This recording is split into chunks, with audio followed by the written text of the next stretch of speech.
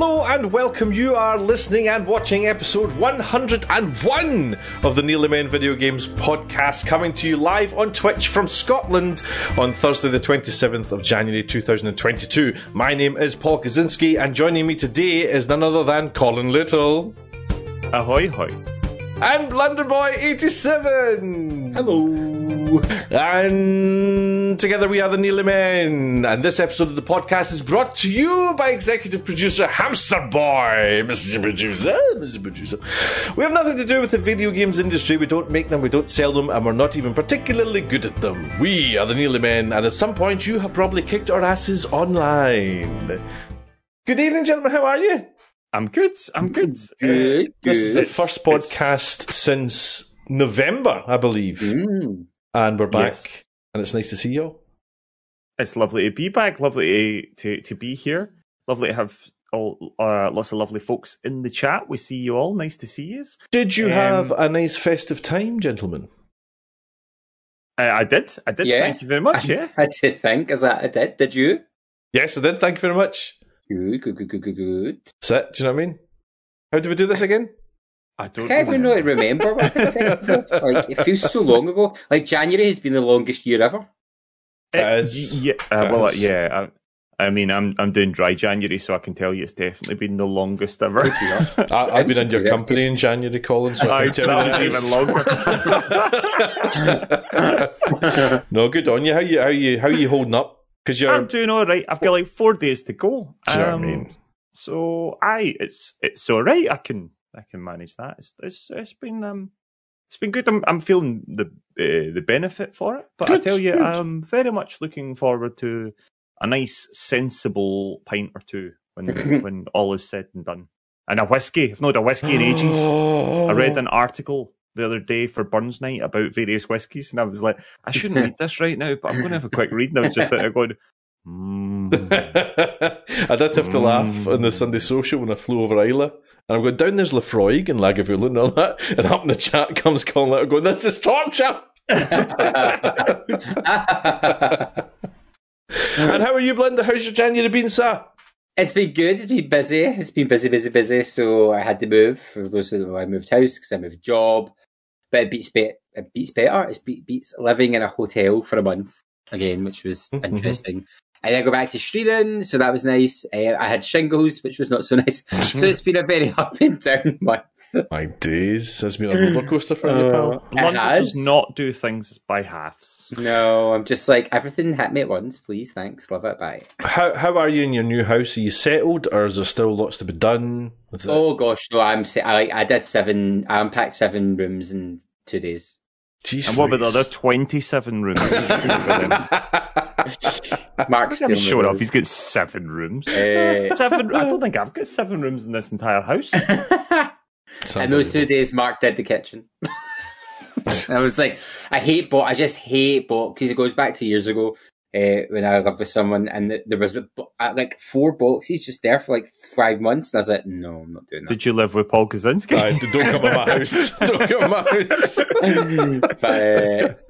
But lots of people said that, like, you're not allowed to come visit, and I'm like, why? And like, I've been in my house for 3 years and I've got boxes, and I'm like, it's fine, it's not my house. Yeah, we've got boxes. Like, we've been in this house like 5 years. We've got boxes that we've never opened. Well, see, the thing is, that happened my last house, and when I got to that box, I thought, I obviously don't need what's in this box. I've lived in my previous house. I lived there for 7 years, and I thought, I've never been in this box in 7 years. Surely I don't need what's in that box. Did you blind chuck it? Set it on fire, mate. Nice. Somewhere. Nice. Kevin Spacey's raging. I feel bad even. I was a 7-year-old, but I feel bad even mentioning him. I feel bad even mentioning him. That was a wee bit of a stretch. Ladies and gentlemen, we're back for episode 101. Here we are. We love hearing from you. If you want to get in touch, here's how you can do it. Reaching the Nearly Men is easier than ever. Search for the Nearly Men Video Games podcast on iTunes, Spotify, YouTube, or your preferred podcast player. We stream on Twitch. Follow Colin at Colin_NM. Follow Paul at Paul Kaczynski, all one word. Follow Gary at Blunderboy87. And let's get social on Facebook as The Nearly Men. Twitter and Instagram, where we are at Nearly Men, or go old school and email us on info@thenearlymen.com. Need all that again? Links are on our website, thenearlymen.com. So what are you waiting for? Indeed, what are you waiting for? Get in touch. We love hearing from you, whether it's just to tell us what you're playing or what you're doing on your Saturday afternoon. We like to know. Ladies and gentlemen, just before the Christmas break, we dropped our merchandise. Yes, we did. Our merchandise is now available at printbunker.co.uk. There's a wee selection, isn't there, gentlemen? In fact, Colin's calling a sporting one as we speak here, if you're a visual listener. And yes, you can get your hoodie. You can get a hoodie and you can get t-shirts. There's 5 colours available. There's white, tropical, blue, red, Irish green, daisy. I went for the daisy one. Nice. Which does not work on a green screen. Yeah, we've discovered there's quite a few of the Nearly Men colours that do not work on green screen. The lovely mineral blue colour that I've got doesn't work very well either. No. And I'm pretty sure the Irish green's not going to work either. So as long as you're not streaming in it, I mean, they're very stylish, they're very fancy. Designed, we should say, by none other than Colin Little. Yes, that's true. I did design them. Yes, it was a long time coming. Actually, I first designed them in 2019, I believe. At least I started work on. I mean, even longer actually. The controller design. That's years ago. I designed that. You designed that for a stream, one of the save points, didn't you? That was your backdrop, I think, at one point. I don't even remember. See. So it's sort of various iterations, but we've got that. We've got the Nearly Men heads, and we've got Tetris as well. I've got a few other ideas of some other ones that we might do, possibly even sort of Nearly Men specific T-shirts. You know, if you've got a particular Nearly Man you're particularly wanting to represent, then we can maybe get some of those going on the go as well. We all know that's Blunder. We all know everybody wants Blunder. I mean, we know which one's going to sell the most. I know. So it's just so you can, if someone's cheeky, you can just pull your shirt up and have red across your chest. Red. The button, you push it and does that. Yes, I'm all in. But yeah, I mean, there's Blunder already trying to sell his own NFTs. No. Get a nice NFT Blunder voice. Listen, Colin. I'll have you know, I unfollowed Paris Hilton because she promoted NFTs. That's a big step for me. Oh my days. Bobby Troy Baker. We haven't even discussed him. Colin, him who shall not be named. Create or hate, man. It's up to you. Create, don't hate. Create, don't hate. I choose hate. Hate. Every time, choose hate. So you can get those 5 colours of t-shirts and also a rather fetching hoodie. Now you can go for black and there is other colours as well for some reason. Oh, it's the same colours as the t-shirts. So the hoodies are only in 2 colours at the moment as far as I'm aware. Black and white. No. I should think you find those are shades. Have they changed it? Because this is brand new information. My wife's got blue. Oh, that's exciting. Oh, hold on a minute. Why? Same colours I've got here. Same colours as the t-shirts. That's new. That's updated. That is new. And there is a black. I think that's the difference, is you can get the same colours as the t-shirts and also a black hoodie. We can't get a black t-shirt. And I'm wearing the black one right now. It's very nice. It's very Although nice. if you've got a cat like me that's one's white and black and one's black and white, maybe don't get a black hoodie because I am constantly lint rollering myself because I'm covered in cat hair. There you are. So the t-shirts are $15.99 and that includes postage, and the hoodies are a bargain, quite honestly, at £20.99 plus, including postage, So you can get them at printbucker.co.uk, and if you type command merch in any Nearly Man stream, you can get a link directly to it. Printbunker.co.uk. Printbunker. So gentlemen, earlier today, I mean, this is hot off the press. Yes, we had the Sea of Thieves 2022 preview. Colin, you were watching. I was. Tell me. I was. Tell us all.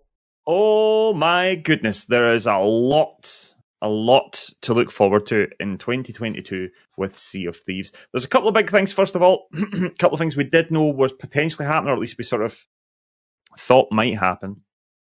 Sadly, for a small member of the communities, Arena is closing. The PvP only Arena is closing down, which is quite sad actually, given the fact that Paolo and I's first sort of like proper meeting of the Sea of Thieves community actually happened in the arena. We met the wonderful Shumbat and Foxday in there, who both raided over to the Nearly Men and brought a number of our community members who are big Sea of Thieves fans over there. So the arena will always have a kind of place in my heart for that. And actually, I've been doing some arena recently. It's been a lot of fun. With no arena, there's no evil monkey. Well, exactly. That's a tragedy, surely. Exactly. But, you know, there's still a few weeks left. I think it's going to close at the start of Season 6, which is actually taking place in March. So you've still got a few months left. So if anyone's trying to get those, few weeks left, sorry, if anyone's trying to get those Sea Dogs commendations and stuff, that's where you're going to have to go. I kind of anticipate the arena's going to get pretty busy for the next month. Probably the busiest. But, you know, they did say that literally out of their player base of upwards of 5 million players, the only 2% are really using the arena. So they are going to focus on adventure, and they are bringing a massive amount of stuff to the to the adventure side of the thing. First of all, there's two main big additions to the game. These are going to be adventures and mysteries. Adventures, I think these are really going to be up your alley, Blunderboy. These are sort of cinematic, story-based live events that the community take part in. These are things such as people have been watching over the last few days as we saw Golden Sands, as you can see in the video there right now. Golden Sands, the most beautiful, idyllic outpost in the game. This tropical slice of paradise has been destroyed. And players are going to have to work out how it's happened and fight their way back. And these events are going to be impacted, and the eventualities or the outcomes of these individual adventures are going to be decided by the way the players play the game. So players are actually going to get a chance to write their own part of the Sea of Thieves story, and the effects of these adventures, things like Golden Sands, are going to be forever changed and affected by the scope of these stories. So actually there's going to be players such as us who played and remember Golden Sands as how it is, but Golden Sands is going to be a very different outpost in the coming years of the game, and it may well evolve further due to how that particular adventure unfolds. I'll come back to the adventures in a minute, because going alongside the adventures are also going to be mysteries, and these Sea of Thieves have been sort of playing with for a while. There was runes and various other things that they've been using via social media, particularly on Twitter, and players have been unlocking and decoding. Well, mysteries are going to be the same sort of thing. It's going to be an overarching mystery that's going to be less story-based and much more sort of about the players themselves unraveling or working out. And the first one we're going to have is a mystery. We're going to have a murder to solve. One of the well-known and beloved Sea of Thieves characters is going to be murdered, and players are going to have to work out who did it and how it happened. Oh my. So that's going to be a really exciting thing. It's just going to be happening alongside the first adventure, Shrouded Islands, which we are actually seeing the cinematic trailer for just now. That's launching on February the 17th. And we've got a special pirate. You can see her there just now, Belle, who's come back from the Shroud, and she's going to be guiding us through that. She's come back to help the Pirate Lord and work out what on earth's been happening. It's really super excited. I am very much intrigued by how both the adventures and the mysteries are going to add to what's already there. You know, the most recent update, Season 5, they basically called it the Tools Not Rules update, which of course has been a sort of mantra that Sea of Thieves have had for quite a while. Tools Not Rules, and this is just going to add more and more stuff to play in this massive open world sandbox. There's some new other things adventure that we've noticed as well. Sea Forts. These are the kind of concrete looking Spanish style sea forts that people saw in the teaser of the preview event. These are going to be I think there's 6 or 7 different sea forts around about the the world, and these are going to appear in the game. These are basically a sort of single-player sort of PvE, so I don't think these are going to work in the same way. As far as I'm aware, they won't work the same way as the normal forts. So rather than at a normal fort where you potentially you're fighting your way through waves of skeletons and there's every possibility that a ship's going to come and sink you and steal your loot, I think these sea forts, if a sea fort magically appears in front of you, as far as I'm aware, it's probably going to be more of an instance sort of thing. I may be wrong, but that's what I kind of managed to gather from it. So this is more something that will be a sort of unique experience for yourself. You will battle waves of phantoms or different types of phantoms, and there's going to be fort captains. So and there's also 3 different types at the moment of these sea forts, depending on which regions of the world you're going to be in. There's a prison style one that's in the Roar, I think, and possibly the Wilds. There's the overgrown ones, which I think might be in the Ancient Isles. And then the Spanish, the kind of traditional, more concrete, more sort of like traditional looking, a bit less kind of messed up forts. I think they're going to be in the Shores of Plenty. I could have got that wrong.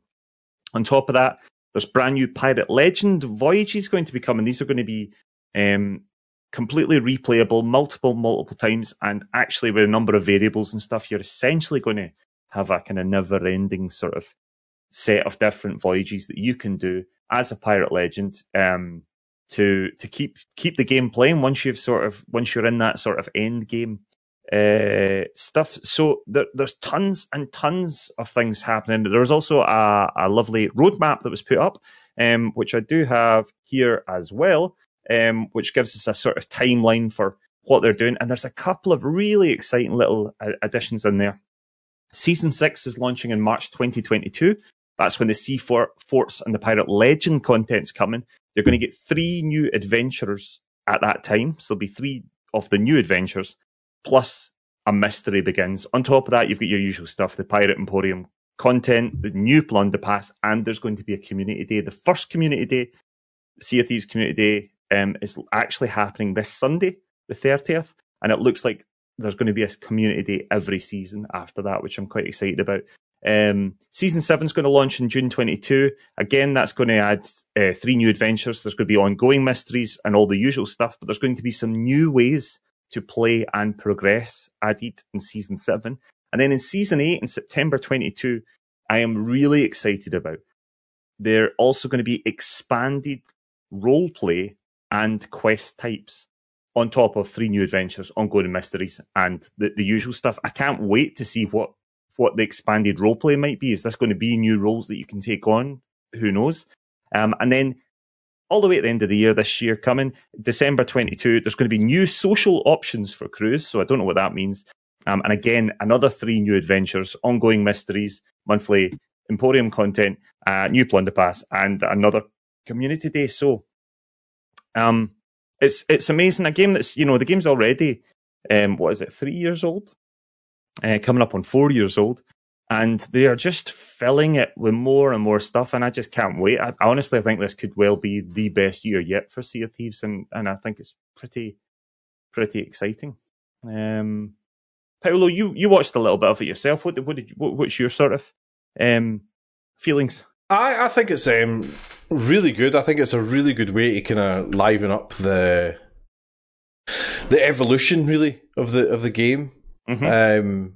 I think it's brilliant that they're looking to the community to be part of the evolution of it, and I love the fact that these mysteries and adventures and all that jazz. It's the mysteries, isn't it? It's the kind of bigger overarch one, isn't it? Well, they both are. The mysteries are going to be stuff that the community will have to work together to uncover. The adventures are the ones, as far as I'm aware, that actually the community and the way the community play can have an outcome on the. So, like for instance, there's every possibility, and they kind of alluded to this, that possibly the adventures are like an overarching war between the Pirate Lord and Flameheart. And depending on how players play, Flameheart might win some battles, and maybe other outposts might be destroyed, for instance. Or maybe the players and the Pirate Lord might win some battles and manage to claim some of the Vale, or claim places like Golden Sands back, for instance, And I just think it's really quite exciting to see how they're going to implement it. I mean, I think it's great. I think it's the right way to do it, and it's very Sea of Thieves, if you know what I mean. Yeah. And it's great. You know, it's as you said at the top of it. You know, that we know the world as it is, and it might not be like that next year when new players join.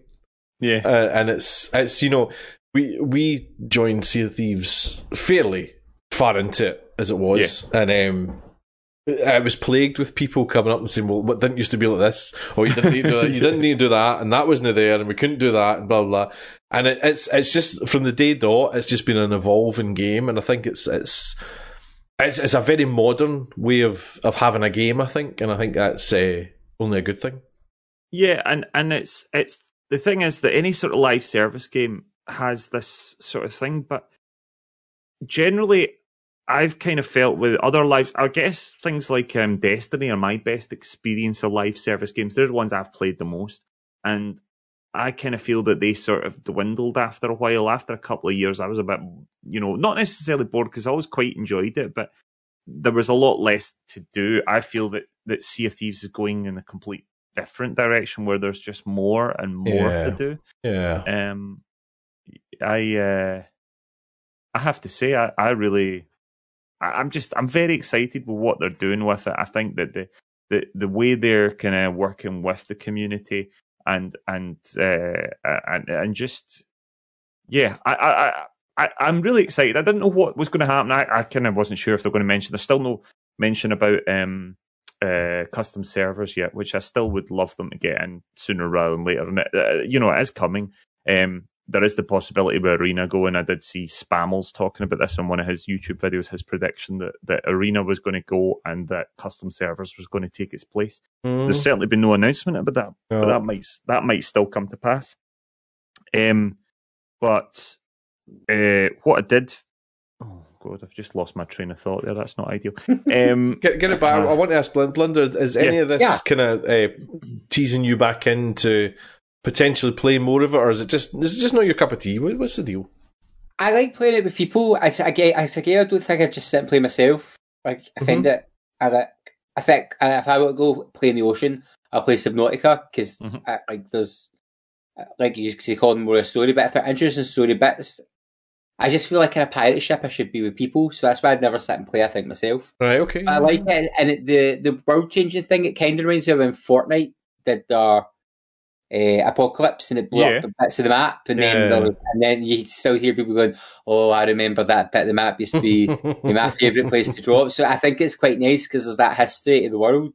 Whereas, say Dead by Daylight, when the maps updated, everyone went, "I just like the old maps," and then that's kind of died away really quickly because you just get used to the maps. There's no lore attached to them. Whereas, so it's quite a nice way because it is like an active world and getting the players involved and having a kind of a storyline running to it, which is really nice. Yeah.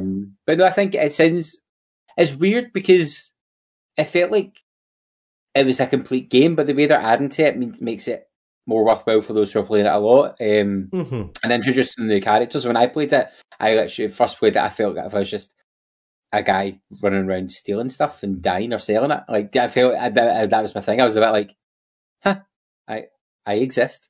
Whereas all this stuff, as you say, Colin, it's always kind of like there's a world, there's a myth, there's a lore. It's always a bit more obvious, which is that bit. I'm like, oh, that's nice. What the Adventures will probably do as well was actually address some of that, because there is tons of lore and story to Sea of Thieves if you want to do that, right? So there is obviously the Tall Tales. There's, I think, 10 of the normal Tall Tales. There's 5 of the Pirate's Life Tall Tales. They are chock full of story, particularly the Pirate's Life stuff. That's much more. Blunder's played a bunch of them. In fact, you've not done them all, but you've done maybe 3 of them. We've done a couple. Years took me through a few of them.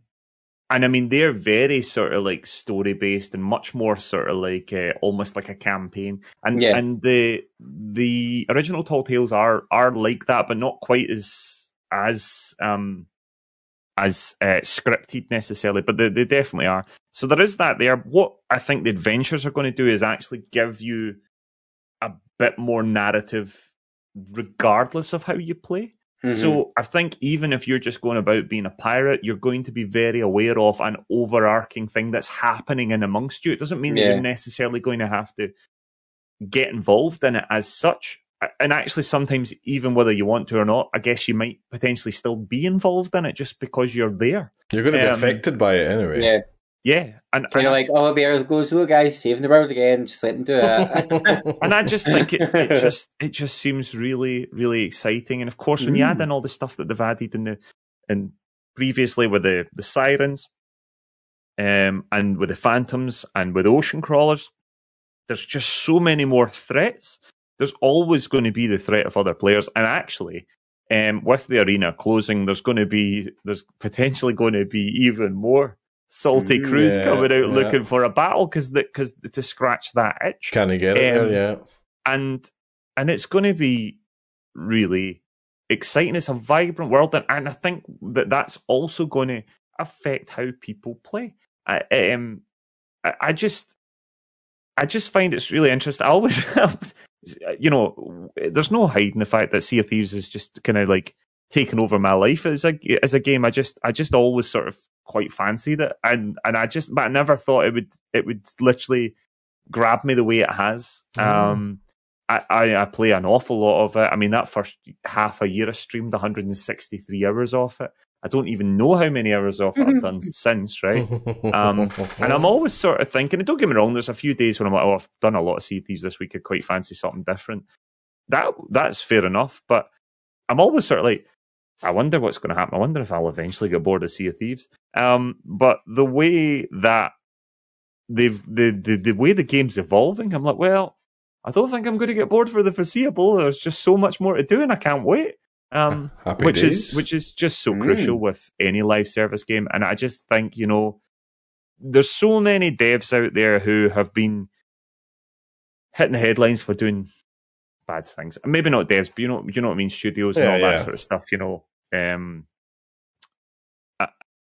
so to just have a particular company, studio like Rare, who are just, as far as I'm aware, they really are just smashing it. And don't get me wrong, I know there's folk out there with grumbles. It's a super glitchy game at the moment. There seems to be, with the recent things, things have been a wee bit glitchy, and I'm sure they'll fix that. And also, there's a couple of ongoing issues within the community with the game, hit registration, and a few other things that they're trying to shift about. They're doing a podcast on the 11th of February, I believe it is, where they're going to address hit registration and a number of the ongoing issues that players have had problems with. Well, so Sea of Thieves official podcast is going to address that as well. So, as much as a lot of folk have been like, why have they not said anything about bloody hit reg? Why have they not done this? Why have they not done that? Well, they're going to address it, and they're going to address it soon. So, yeah, they're smashing it, and I can't wait. I think 2022 could well. There's a lot of big games coming this year, but Sea of Thieves is not going anywhere. Exciting times ahead. Well, we know there's a big group of our community are big Sea of Thieves players, so I think it's going to be exciting times for our community. Yeah, absolutely. Listen, I'm going to park that aside. Yep. Because we've got bigger fish to fry than just one game. Because this is us coming back, and we're going to do our game of the year. I found this the hardest yet. I'm not going to lie. Right, so basically what we do for Game of the Year is we each pick 3 games, and we give them top choice, second choice, third choice, and you have a kind of point system, and then whoever gets the most points becomes your Game of the Year, right? So we're going to fly through all our choices. Yep. The lower ones we'll skip through quicker. Upper ones you can talk about. But there were 6 games in our collection, which is probably a bit on par. And yet again, I think Colin and I were a bit more similar than Blunder. Yep, but not necessarily. Not necessarily. No, not hugely. No. And actually, a couple of Blunder's choices. If I had a slightly longer list, would have definitely made it there as well. If we'd done if we did a short list of 5, there's definitely one of Blunder's games that would have probably been there, easily, possibly 2. So, without further ado, let's get on it. We'll work from the lower end up the way. So at the bottom of the pile, bottom of the 6 games that we chose was Forza 5, and that was my choice. That's a great point to join at the trailers that ends. Forza 5, very briefly, it's a beautiful game. It's an absolute stunning game. It's, again, more the same Forza stuff, but it is crystal clarity graphics. It's smooth gameplay, and it's a bunch of fun. I always come back to the quote that I saw on Twitter that said, "Who'd have thought that the best RPG of the year would be a car game?" And it's pretty accurate. If you're a car nut, this must blow you out the water, and you must just enjoy it non-stop. I like to dabble, so I like to jump in here and there, and I'm still getting fun out of it. I know there's people that are mad for it, but it's immense fun. And again, it's going to be a game that lasts for a wee while as well. They're adding stuff that there's always events on and things like that. Yeah.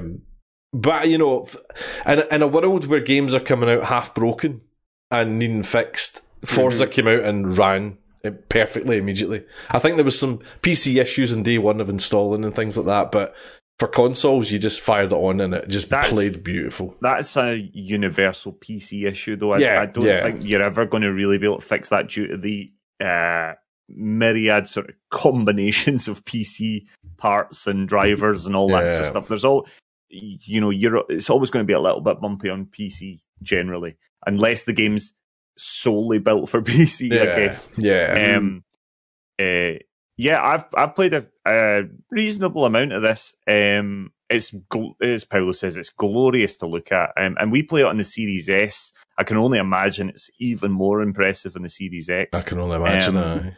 But it's a gorgeous game. It's a lot of fun. It's probably the most fun I've had with a driving game since Drive Club. And we all know that Drive Club was a big surprise for me and Paolo back in the early days of the podcast. But we both, it was a big surprise for me. It probably wasn't. Paolo does like driving games a bit more than I do. A lot of fun actually. And as you said, it's the sort of thing you can jump in for a wee, see if I've only got like 10, 20 minutes to do something, then, rather than, you can't put Sea of Thieves on for 20 minutes. You can't do anything in 20 minutes in Sea of Thieves. Not at all. You can drive about in Forza and do a couple of races or find a couple of billboards or something, Yes, it's a good game. Very good. That's in there. The next one was both the gentleman in front of his choices. It was Deathloop. Yes. Gary, That's a good game. Tell us about Deathloop. So if you remember, Deathloop caught me off guard because remember I was like, oh, it looks pure gank, and then next minute I was like, that looks not bad, and then I was like, this game's amazing. I just love this. I think for me, it's the style, it's the aesthetics, it feels so cool, calm and collected, and the story's complex and it gets you scratch your brain. There's lots of different ways to go around accomplishing your missions. The one thing I don't like too much is the player invasion, but that's just because I could get beat by people. But again, it adds a new element, keeps the game fresh. I think that's why I kept going back. You can turn that off. I know, but then I feel like I'm cheating. You are. It definitely caught me in its loop, but I just liked doing it. I liked playing it, and I love the previous games, the like spiritual predecessors, the Dishonored games. So it just felt like everything ramped up. It's just great. I need to go back and get back into it. And I like the way the story unraveled, and you think you're figuring it out, and then they do something, you're like, oh wait, what? So yeah, it's like a giant murder mystery, but no one's been murdered yet until you start doing your job. Nice. And I just loved it. So that was my third place because I enjoyed it greatly. Nice. Colin, you want to say anything about Deathloop? I also had third place. I guess the only reason it didn't rank a wee bit higher is I sort of lost my way with it a little bit. I think, and I kind of looked around, and there was a few folk that had a similar sort of feeling that loved it, absolutely loved it to begin with, and then at one point just kind of went, I'm just sort of lost my way a bit. But I'm going to get back into it because there's still a few things I want to try out and stuff. The Blunder's right. The amount of different ways you can do things, the actual gameplay of just like blinking about from rooftop to rooftop is great. I actually love the invasion mechanic. I love nothing better than somebody coming in, kind of this is my home. I have to defend it. That's how you feel when somebody comes into your world. You're like, I'm gonna get you here. So I actually really, really enjoy it. And it's very funny, very interesting, and it's just a pretty cool game. Nice. I really liked it. It's very cool. Good. I've yet to play it. I think I will eventually. I think you'll like it, Paolo. Yeah, I think you so. will I like think it. so. Next up on the list was It Takes Two, baby. So they say, which is a wee local, or it could be online as well, I suppose, co-op game that you must play with two people. I've been playing this with a wee Maverick, and it is a diamond a wee game. It's so well done. It's so quirky. It's so fun. It's so pick up and play. It's got all sorts of different mechanics that just keep you interested throughout the whole thing. And every chapter requires a different type of game, which is really quite clever. And it's so much fun. And I'm not a huge kind of couch co-op person. I don't fly that flag really. But it's so much fun sitting playing it, and it's because it requires the two people. There's people. The one character's doing one thing and the other character's doing another thing. Somebody can't just charge ahead and do it all. You need the both of you to work together, and it's quite fun. Ties in with the story, that kind of thing. Have any of you guys played this at all? No, but I know the kind of story. It's quite dark-sided, the story, isn't it? It's got a wee bit dark hint to it, yeah. But no, it involves playing with other people, though, and I don't like people. That's true. Me and my wife have almost started this game a bunch of times. I want to play it with her. I think we will enjoy it. We're just getting round to it. For ages, I didn't have a second Xbox controller, but I do have now. I can't wait to actually play it because I think we will have a lot of fun with it. And I've heard nothing but great things about it. The trailer itself is really good, and I know various folk. I'm sure Random Bloke streamed this at one point. He was raving about it. There's it's very satisfying to play. It's very, very approachable, which I think is great. Very good, very good. Next on the list, one had to be in there, didn't it? Really, it's Resident Evil 8 Village. Whee! Blunder. Yeah. Tell me. Why? Because all the games that came out last year, it's the only game I've completed like a million times. Like it's so good. A gazillion times. A gazillion times. A gazillion billion times. It just did everything so well. It was a really good sequel to 7. It fit in with the Resident Evil series nicely. Its fourth act was a bit weak, but Resident Evil does have a habit of doing that, and especially its modern games. But I loved it. It had me terrified, and it had so much to unlock in, so much replayability. I just loved it. I thought it was really good. Definitely recommend it to any survival horror fan. And in fact, it's getting free story DLC this year. I was like, they're still giving us after I didn't know that. A year old. Yeah, so they're releasing free story DLC. That's exciting. And no one really knows what it's going to be about, so we're all like, what's going to happen? And that'll just take me back in, but I've almost planted it in the PS5, then I've decided to put my PC and start from the start again. And it's like one of the only game series that I would do that with, but it's just so much fun. It's great You're fun. a disgrace. It's a good fun game. You're a disgrace. Well, I bought it twice because I didn't know I was getting a PS5, remember? So I pre-ordered it to PC. Sure. Then I get a PS5, so I had to buy it. The amount of games that we have to play for reviews or to try out stuff, and Blunder spends all his time replaying the same damn game. Although I can't say anything about the time I spent playing Sea of Thieves. But yeah, so that was my first choice. That was my number one. That was my game of the year last year. Blunder's game of the year, yeah. I'm just going to move on, Colin, because the next one is... I'm just going very quickly. It's good. I don't think it's as good as 7. I think they could have rejigged the stuff. I think, the best baddie they've got, I think, is somewhat underused in it. It's not as good as 7. It's still very good. I enjoyed it. There it was. Colin Little's review. That was the TLDR review. The next one, second on the list, just missing out on the pip of the post to the top spot, as they say, is Ratchet and Clank Rift Apart. Colin, tell us about Ratchet and Clank, pal. This is amazing. It's a genuinely brilliant game. It is the most, I'm sure Blunder will agree, it is the most next-gen feeling game I've played.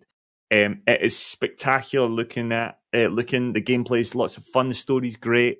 So they had me crying at points, it's that good. It's just really brilliant.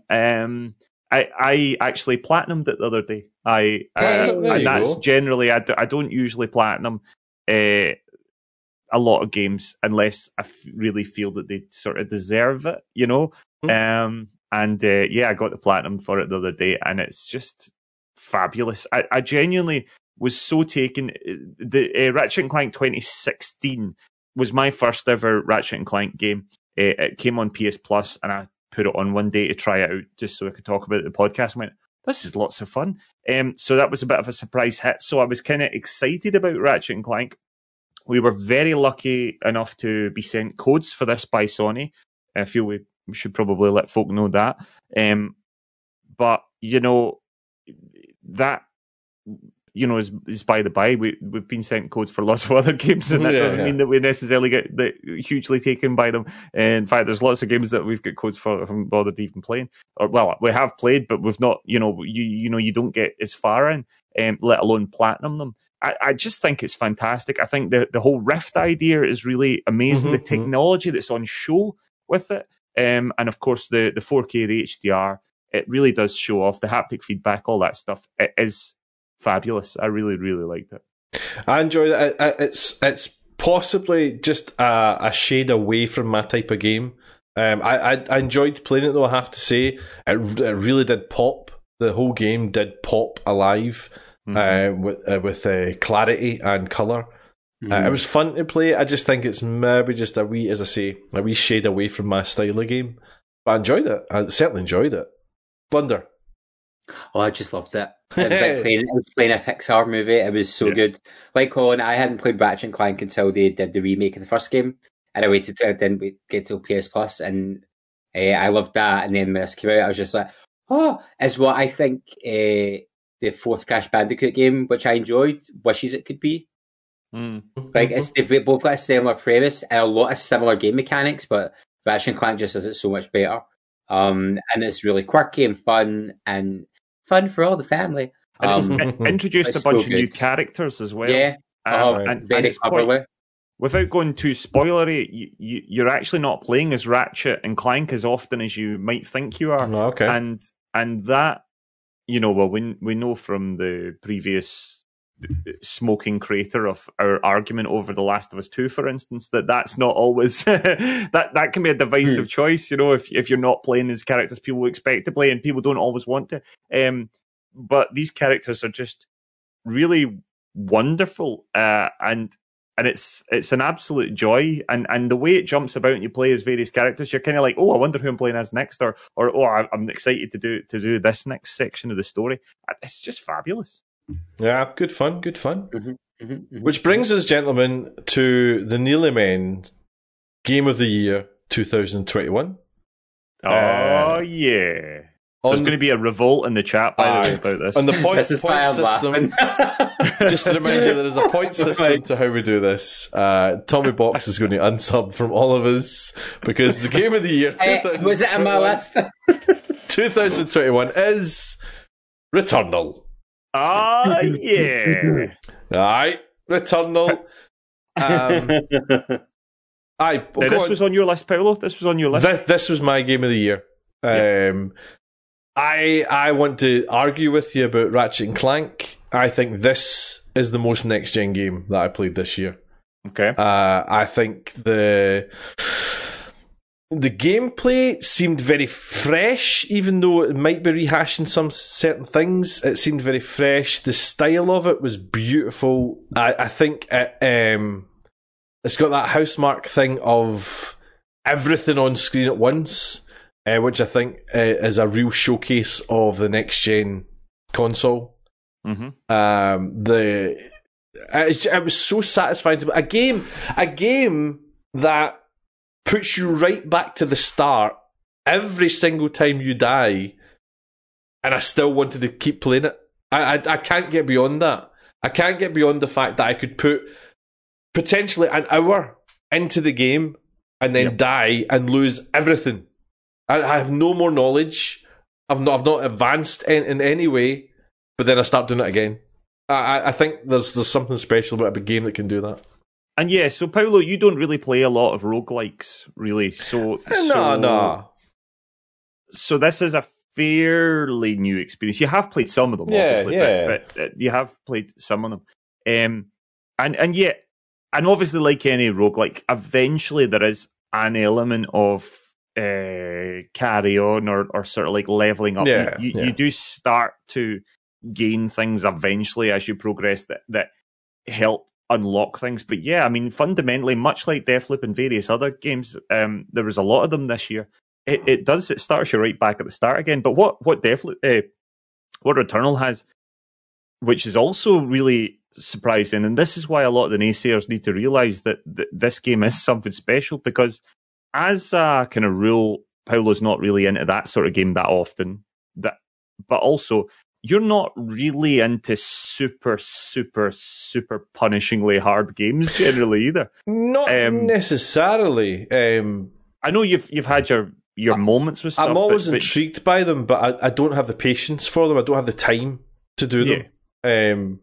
And, you know, the thing was, it took Blunderboy, if I may say. Blunderboy played this game, right? Still furious about this. And he played it for 90 minutes beat the first boss and was halfway through the second biome, right? In 90 minutes. It took me, and I kid you not, this is no exaggeration, it took me over 24 hours to beat the first boss. 24 hours. I think I was about 16 hours to get past the first boss. But then I did the second boss. Second time. So you can argue that, you've beat the first boss, you're now in the second biome, you can carry on, blah, blah. But I had 24 hours of where I did not advance.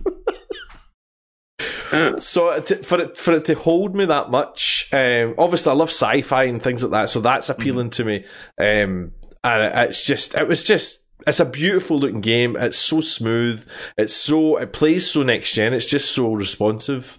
Sorry, I interrupted you, Colin. Sorry, I'm away. No, you're absolutely correct. It's got this speed about it. This like absolute kind of raw, sort of almost like untamed speed about it at times. And you can slow down. And actually, my best sort of advice I've noticed is it's quite important to have moments where you take your time, because it sort of encourages you to battle so fast, and you kind of have to be like constant perpetual motion when you're actually in these fights to keep yourself alive, because they are unbelievably hard at points. and because of the very nature of the game, and because it's sort of procedurally generated, and one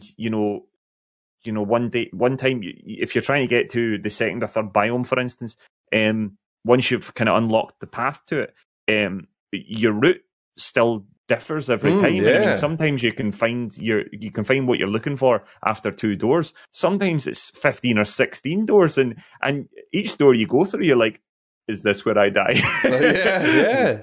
Because it literally can just put you right in the special place. But yeah, you're right. You're right. Even when I was on the second biome, I think I went through the entire first map trying to find what I was trying to get. Yeah, and it's glorious. But it's just fabulous, and I have to say that the story really is fantastic. I feel especially as you get into Biome 2 and Biome 3 in particular, you start to unravel an awful lot more of Celine's memories about why she's there, about what's drawn her to the place, and the way it's like proper calling back to really decent high-end sci-fi. Yeah. What's the one with Amy Adams? What's that called? Arrival. There's a real feeling of that. Of course, there's a lot of Alien in it. And of course, although I wasn't a big fan of Prometheus, there's a real sort of feeling of that as well. It's got a lovely level of sci-fi, kind of what you know is sci-fi, and what really appeals to me about good sci-fi is it's slightly spooky. Yeah. Do you know what I mean? Absolutely. It's genuinely spooky at points. And this is really creepy. The whole house in the first biome that whole thing is really creepy, and I think that's key to a good sci-fi. I remember the first time I saw that, Houseman blood ran cold. Yes. That's super exciting, and it drifts from this sort of like third-person arcadey sort of Dark Souls shoot 'em up sort of thing into this sort of like first-person sort of survival horror kind of feel. You know, this sort of like, it feels like, I mean, it genuinely feels a bit like PT at points. Horrendous. You're right, though. You're right. And yeah, I think the reason why Returnal became and it was my game of the year too, so in the end it wasn't even close, I'm afraid, people in the chat, due to the way that we kind of award points. It was a clear winner for us, actually, although, well, actually Ratchet & Clank did very well as well. But you know, I had high hopes for Housemarque. We didn't know what Returnal was going to be. All we knew was it was Housemarque, who had made Resogun and Alien Nation and various other kind of small indie arcadey games, and we knew that they were doing a PS5 exclusive. They became part of PlayStation Studios. They were definitely going to be, this was going to be a bit of a departure from them. But even the trailers and all that didn't really give an awful lot away in the kind of lead up to it. We didn't really know what kind of game it was going to be. All I knew was it was Housemarque that were doing it, and it was probably going to be pretty good. We were lucky enough to get sent, yet again, full disclosure, we got sent codes for this game. But I can tell you right now, if I had bought this game, I'd be absolutely delighted with it, and it would still be my game of the year, because I genuinely think there's just nothing else like it. And you know, I've streamed it a few times. I've been streaming it recently, and there's a few folk who have come in, and yeah, I get it. It's not going to be for everybody, but the people who kind of sit and watch it and go, oh, I quite like that, it will get its claws into you. I think it's absolutely fabulous. Yeah, I agree. And for me, absolutely game of the year, because I don't think there's another game like it. I agree. Blunder, you getting to see about Returnal, son? It's good. That's good. That's good. That's good. I will Returnal to it eventually, but it's an anxiety game for me. And I don't like the dying back to start. That's an issue.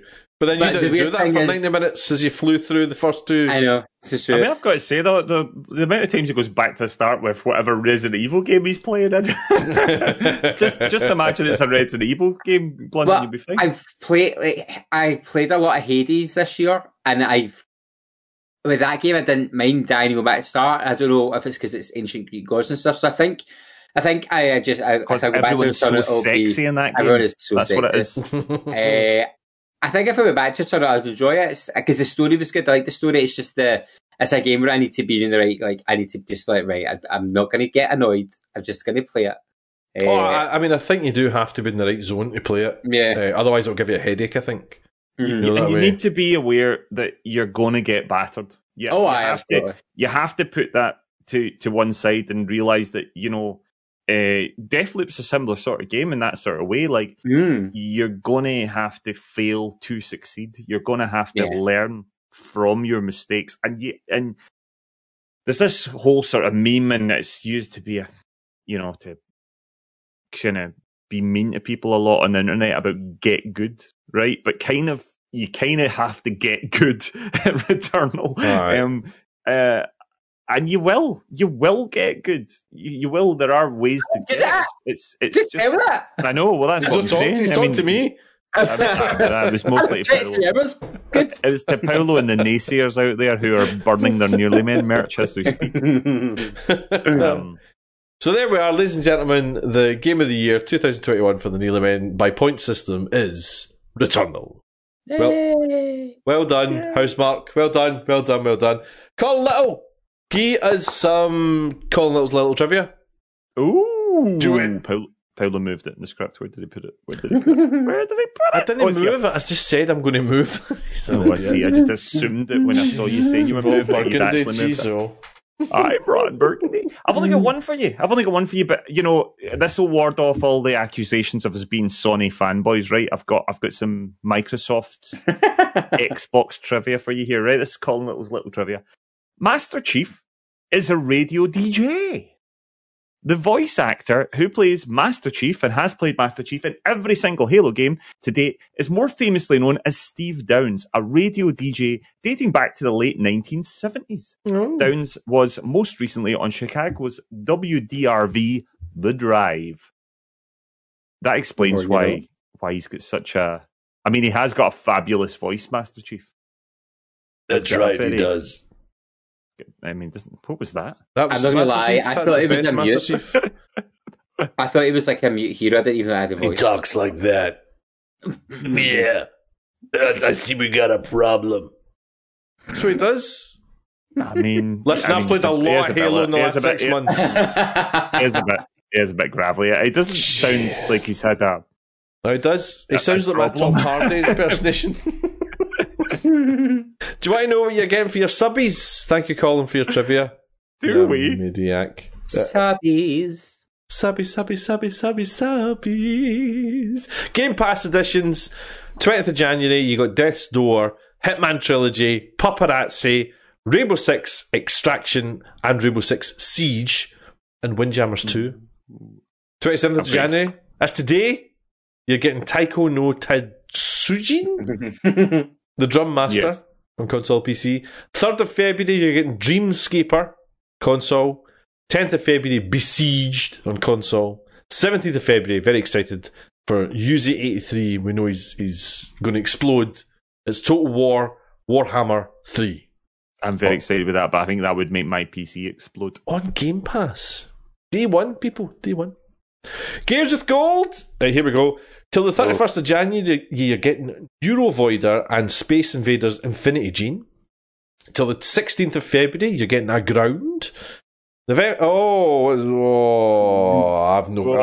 not completed that list at all. Oh, no.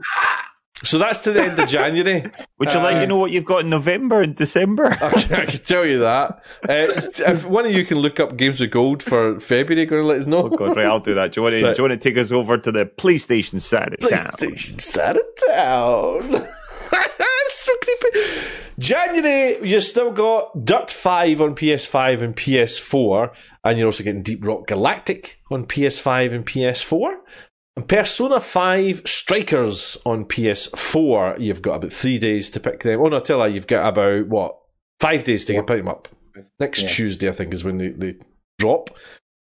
For February, what's coming is Planet Coaster Console Edition on PS5, UFC 4 on PS4, and Tina's Assault on Dragon Keep, a Wonderland's one-shot adventure on PS4. That's what you're getting. Colin. I've got your games for February, yep. What are we getting up to the middle? So, from February... hang on, which ones did you get? Let me check before I repeat myself. I've got the ones that were last month. And Aground. Okay, yeah. So from February the 1st to February 28th, you're getting Broken Sword 5, The Serpent's Curse. Quite excited about that. That's for Xbox One. You're getting Aerial Knights Never Yield. That's February the 16th to March the 15th. You're going to get Hydrophobia. That is February the 1st to February the 15th. And finally, you're getting Band of Bugs. That is the February 16th to February the 28th. That's what we have, according to theloadout.com. Thank you very much, Colin Little. We've been playing some games. We're going to skip over these altogether. We did play some Age of Empires, didn't we? Talk about it. Didn't we? Yeah, we played that, didn't we? I don't want to talk fun. about it. Yeah. Don't want to talk about it. It was good fun. I'm just going to skip over this. Just purely for the fact that we are going to set up an Age of Empires tournament, I think, for the Nearly Men. There's no date or anything, or format or anything in place. We're basically gauging interest to see how many people want to play. It's probably going to be a kind of casual offline situation where it won't be like you have to be here and there. You might get like a week to play your game kind of thing, and you arrange with your opponent when you're going to play, that kind of thing. I think that's the easiest way of doing it.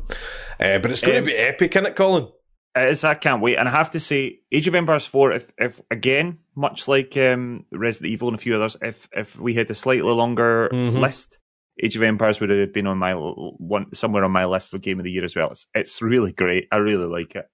It's super hard, and I'm clearly not as good at it as I thought I was. But not at all. It's a really great game. I really, really like it, and you know, the community seem to really be quite taken by it as well. It's got that old school LAN party sort of feel to it at times. I think it's really great. I had a lot of fun playing it. Colin, what else have you been playing, my buddy?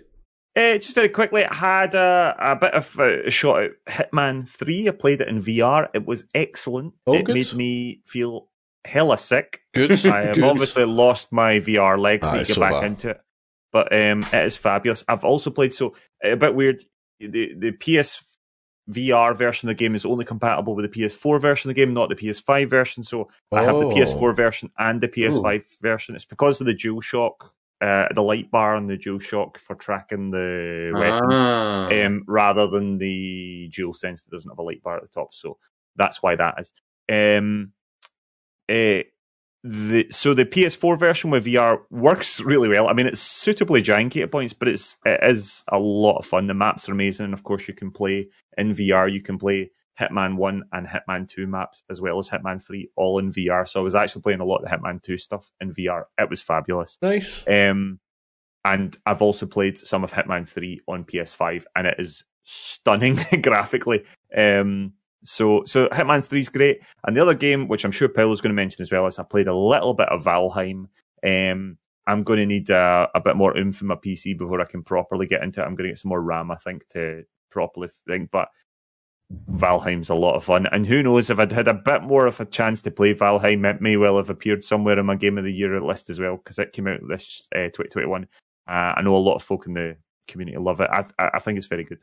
Yeah, Valheim is good. I've played a wee bit of it as well, and it's got that addictive thing, that Minecraft. I'll just finish this bit. I'll just near there 3 hours later. It's very good, and I've been addicted to Star Citizen. Anybody that's been watching me knows it's a proper addiction. It's so good, such a good world. I don't know when I'll ever stop. And it's essentially early access at the moment. It's not even a full game yet, and you're obsessed. Brilliant, love it. Blunderboy, what you been playing? You've been playing something a bit more different than us. Yeah, so I jumped into VHS, which is an asymmetric 4 versus 1 horror game. It's in closed beta just now, which I think is hurting it a bit because people are dying to play it, and they're just not putting that many keys out. People are tempted to compare it to Dead by Daylight. It's not, because basically your job is to kill the bad guy. So I think Colin, you'd enjoy this a lot more when it goes to open. Games. So you basically have to, the bad guys, the monsters have 4 lives, and it's 4 different types of life, and you have to craft the weapons and then basically kill them each time. So there's 4 teens, 4 monsters. It's very 80s, set in the 80s. There's a storyline, so they're like in a video rental store, and it's like a Monster of the Week idea, and they get sucked into the TV, and one of the 5 teens gets turned into the monster, and they free their pal. They've got to kind of break the curse. It's quite, right. So it's kind of a wee bit cheesy, but it's really scary. It's really intense. Like your blood gets pumping when it works. Can I just check? Do you have to do anything with bloody generators? No generators. Just make weapons. Make weapons and kill the bad guy, or the bad guy kills you. That's what I'm talking about. It's lots of fun. It's real fun, and I think, don't quote me on this, I think when the game releases in PC, it's going to be free. All right, okay. I would definitely recommend it. The reason I'm not streaming it more is just it's quite hard to get games, or you're getting games and you're new and you're going up against level 95 players and you're like, absolute sweat. So it's just because they've been playing, they've had the key for months, but very, very good, lots of fun, and can't wait to play a bit more of it when there's more people on it. Nice. The other game I've been playing is called Unsound Mind by We Create Stuff, and this is great. It's a first-person psychological horror game. You play a psychiatrist, and you wake up in the basement of a building, and the city around you is crumbling and flooding, and basically to save the world, I'm guessing, or to save myself, you have to find your ex-patient's tapes, therapy session tapes, and explore their memories, and in their memory, they are some sort of demon that represents their pain and turmoil. So it can be quite dark at times, quite dark sided. But it's really good. It's made me scream so much. There's a few very good clips of me dying on the spot. You see my soul leave my body. And the highlight is there's a talking cat called Tonya. Excellent. And she's great. Sign So me up. she kind of you first. Well, the game starts with the bad guy going, "They say curiosity killed the cat. No, I killed the cat." So for the whole game, you're just like, "Who's killing my cat?" And then the cat appears. The cat saves you a couple of times. The cat farts at you a point as well, and you can pet the cat, and it's the most cutest thing ever. You get a trophy for petting the cat. But no, it's really good. I've done 3 of the tapes. I'm about to find the 4th tape. I'm going to be doing that on Sunday, and it's real good. It's real fun. I took a chance on it. I got it on sale. Kind of it looks good, but I'm worried it's going to look good, not be good. And it's been amazing. Like, no regrets. Nice. Excellent. Good shout. That looks good. Looks properly spooky. It's Spoopy. very spooky. Spoopy. There's mannequins. Nope, I'm out. Thanks for playing. Our lovely listeners have been in touch as well. They get in touch about the game of the year as well. Jamie Simpson was on Facebook. Hi guys, welcome back. Looking forward to the episode, it says. Thank you, Jamie. Game of the year 2021. My gaming time is very limited, so I didn't play many, but the game I played most was Resident Evil Village. So that's my choice. Stay safe. To Jamie. Good choice. Yeah. Nice. Hamster Boy! Can't do a game of the year 2021 because I don't think I played any new releases somehow. Guess Wreckfest takes it. Wreckfest is a lot of fun. There's a lot of fun. Viva la Hazy! Gives us his top 3, which are Deathloop, Returnal, and Metroid Dread. Oh yeah, I mean that's a good one. I never got a chance to play Metroid Dread, but folk rave about it. It's apparently very good. Those are all quite similar games, though. Those are all kind of Metroid Dread is suitably difficult, and then obviously Returnal and Deathloop have got that loopy roguelike sort of felt. Well, yeah, I mean Deathloop's not really roguelike, but you know what I mean. Yeah, good choices. Nice.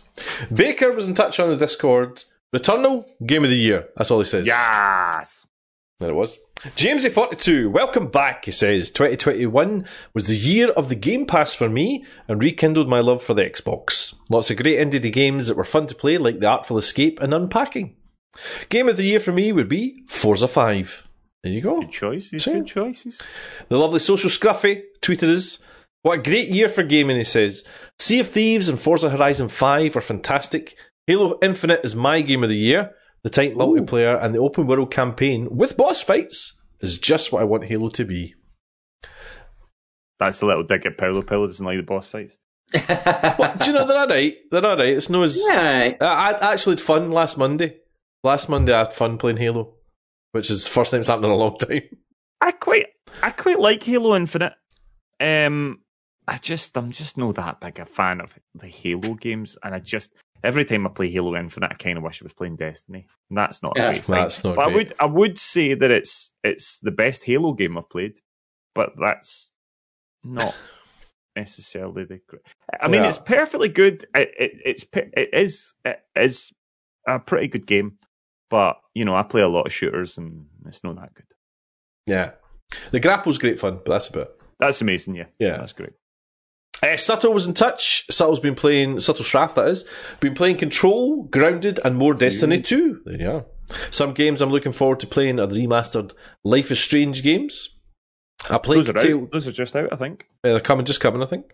I played Tale 2 and The Longest Road on Earth. I don't know that at all. Govan Road.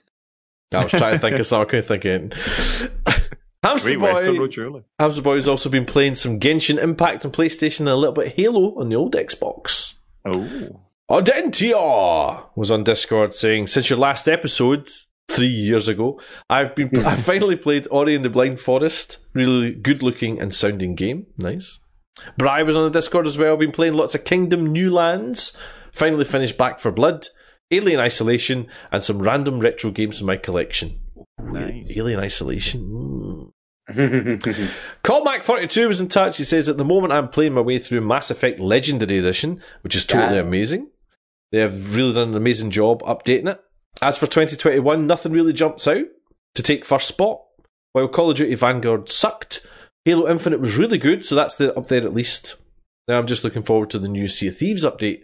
Yes. The new stuff looks totally awesome. Shame about Arena leaving the game, but good that devs want to focus on the adventure side of the game. As for this year, we will just need to wait and see what the gaming world throws at us, and fingers crossed, hopefully with the pandemic ending, things get better and we see more big releases. It was kind of quiet, wasn't it? The whole of 2021 was, there was obvious big games, but it wasn't as many as we're used to. Well, that's exactly it, but I think that's also quite, that's kind of because of the way that things are going. There's a lot of big games coming this year. If we're even just thinking about Sony, there's Horizon coming, there's Sifu, which is going to be an interesting one. Obviously, there's God of War, Ragnarok, Elden Ring, and then of course, is Starfield coming this year? End of this year, it's due. End of this year. I won't hold my breath though. Is Breath of the Wild 2 coming? There's lots of games that people are hoping that are coming. You have more chance of getting a Shrouded Ghost than Breath of the Wild 2. I don't know about that. I think Breath of the Wild 2 might come this year. Who knows?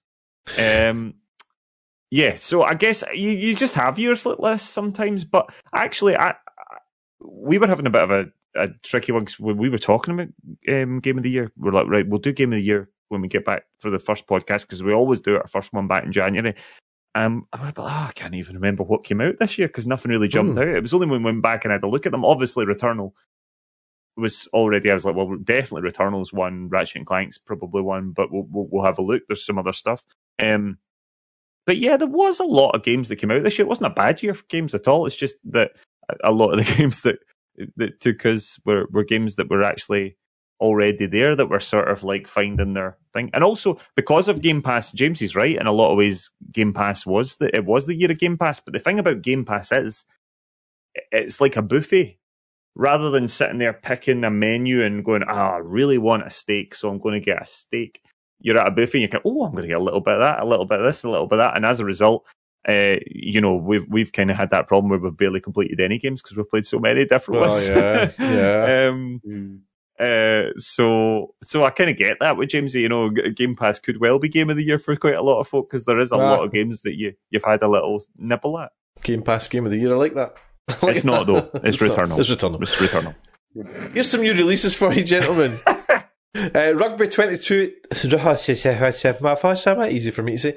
Rugby 22 is coming out pretty much on everything on the 27th. Circuit Superstars joins us on PS4 today, 27th. Model Builder on PC. Tomorrow, Uncharted Legacy of Thieves collection's out, as is Pokemon Legends Arceus. Must be Arceus. On the 1st of March, you get Life is Strange Remastered Collection. Chef-tastic Buffy Blast. I didn't even know that was coming. I just talked about Buffet there. Is that right? On the 4th of February, Dying Light 2's out? Yep. Yes, I even forgot about that. Dying Light 2's coming out. That's another big game. Paolo, are you going to play that? You going to play that? Nope. Ollie World is coming out on the 8th. Sifu is out on the 8th as well. Crossfire X out on the 10th.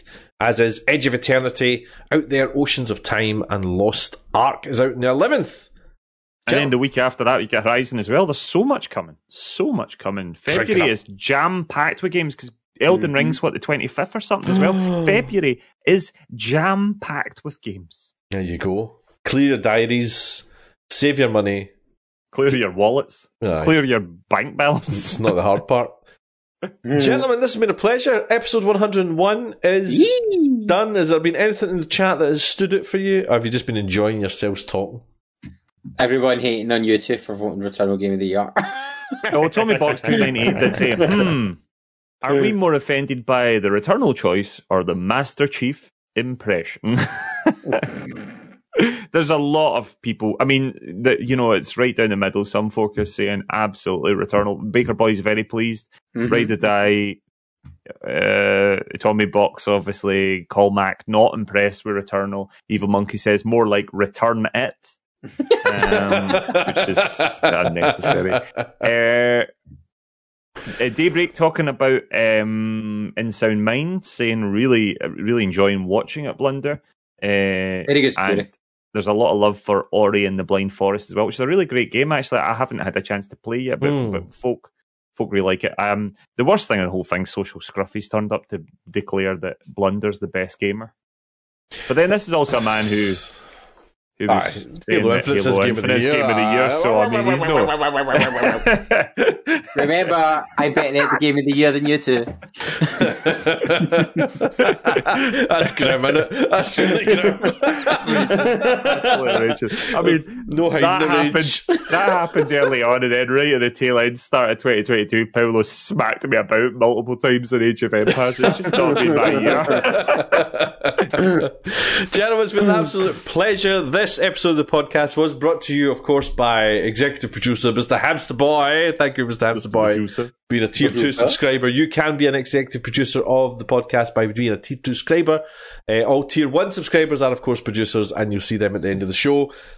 Next episode is 102. That's going to be on 8 p.m. on the 10th of February. That's 2 weeks tonight. We'll be back next week with a more multiplayer action. Anything to say, boys, before we go? No, that was it's good to be back. Thank you, everybody, for listening and your support as ever. Thank you for all the folk that have been here in the chat and buy our merch. Yeah, buy our merch. Printbunker.co.uk. Blunderboy, anything to say? Charge your joypads. It's very depressed if you don't. Love it. Go and play Nearly Men's Game of the Year 2021 Returnal. Enjoy it. We'll see you in a couple of weeks. Bye-bye, everyone. Bye. Bye.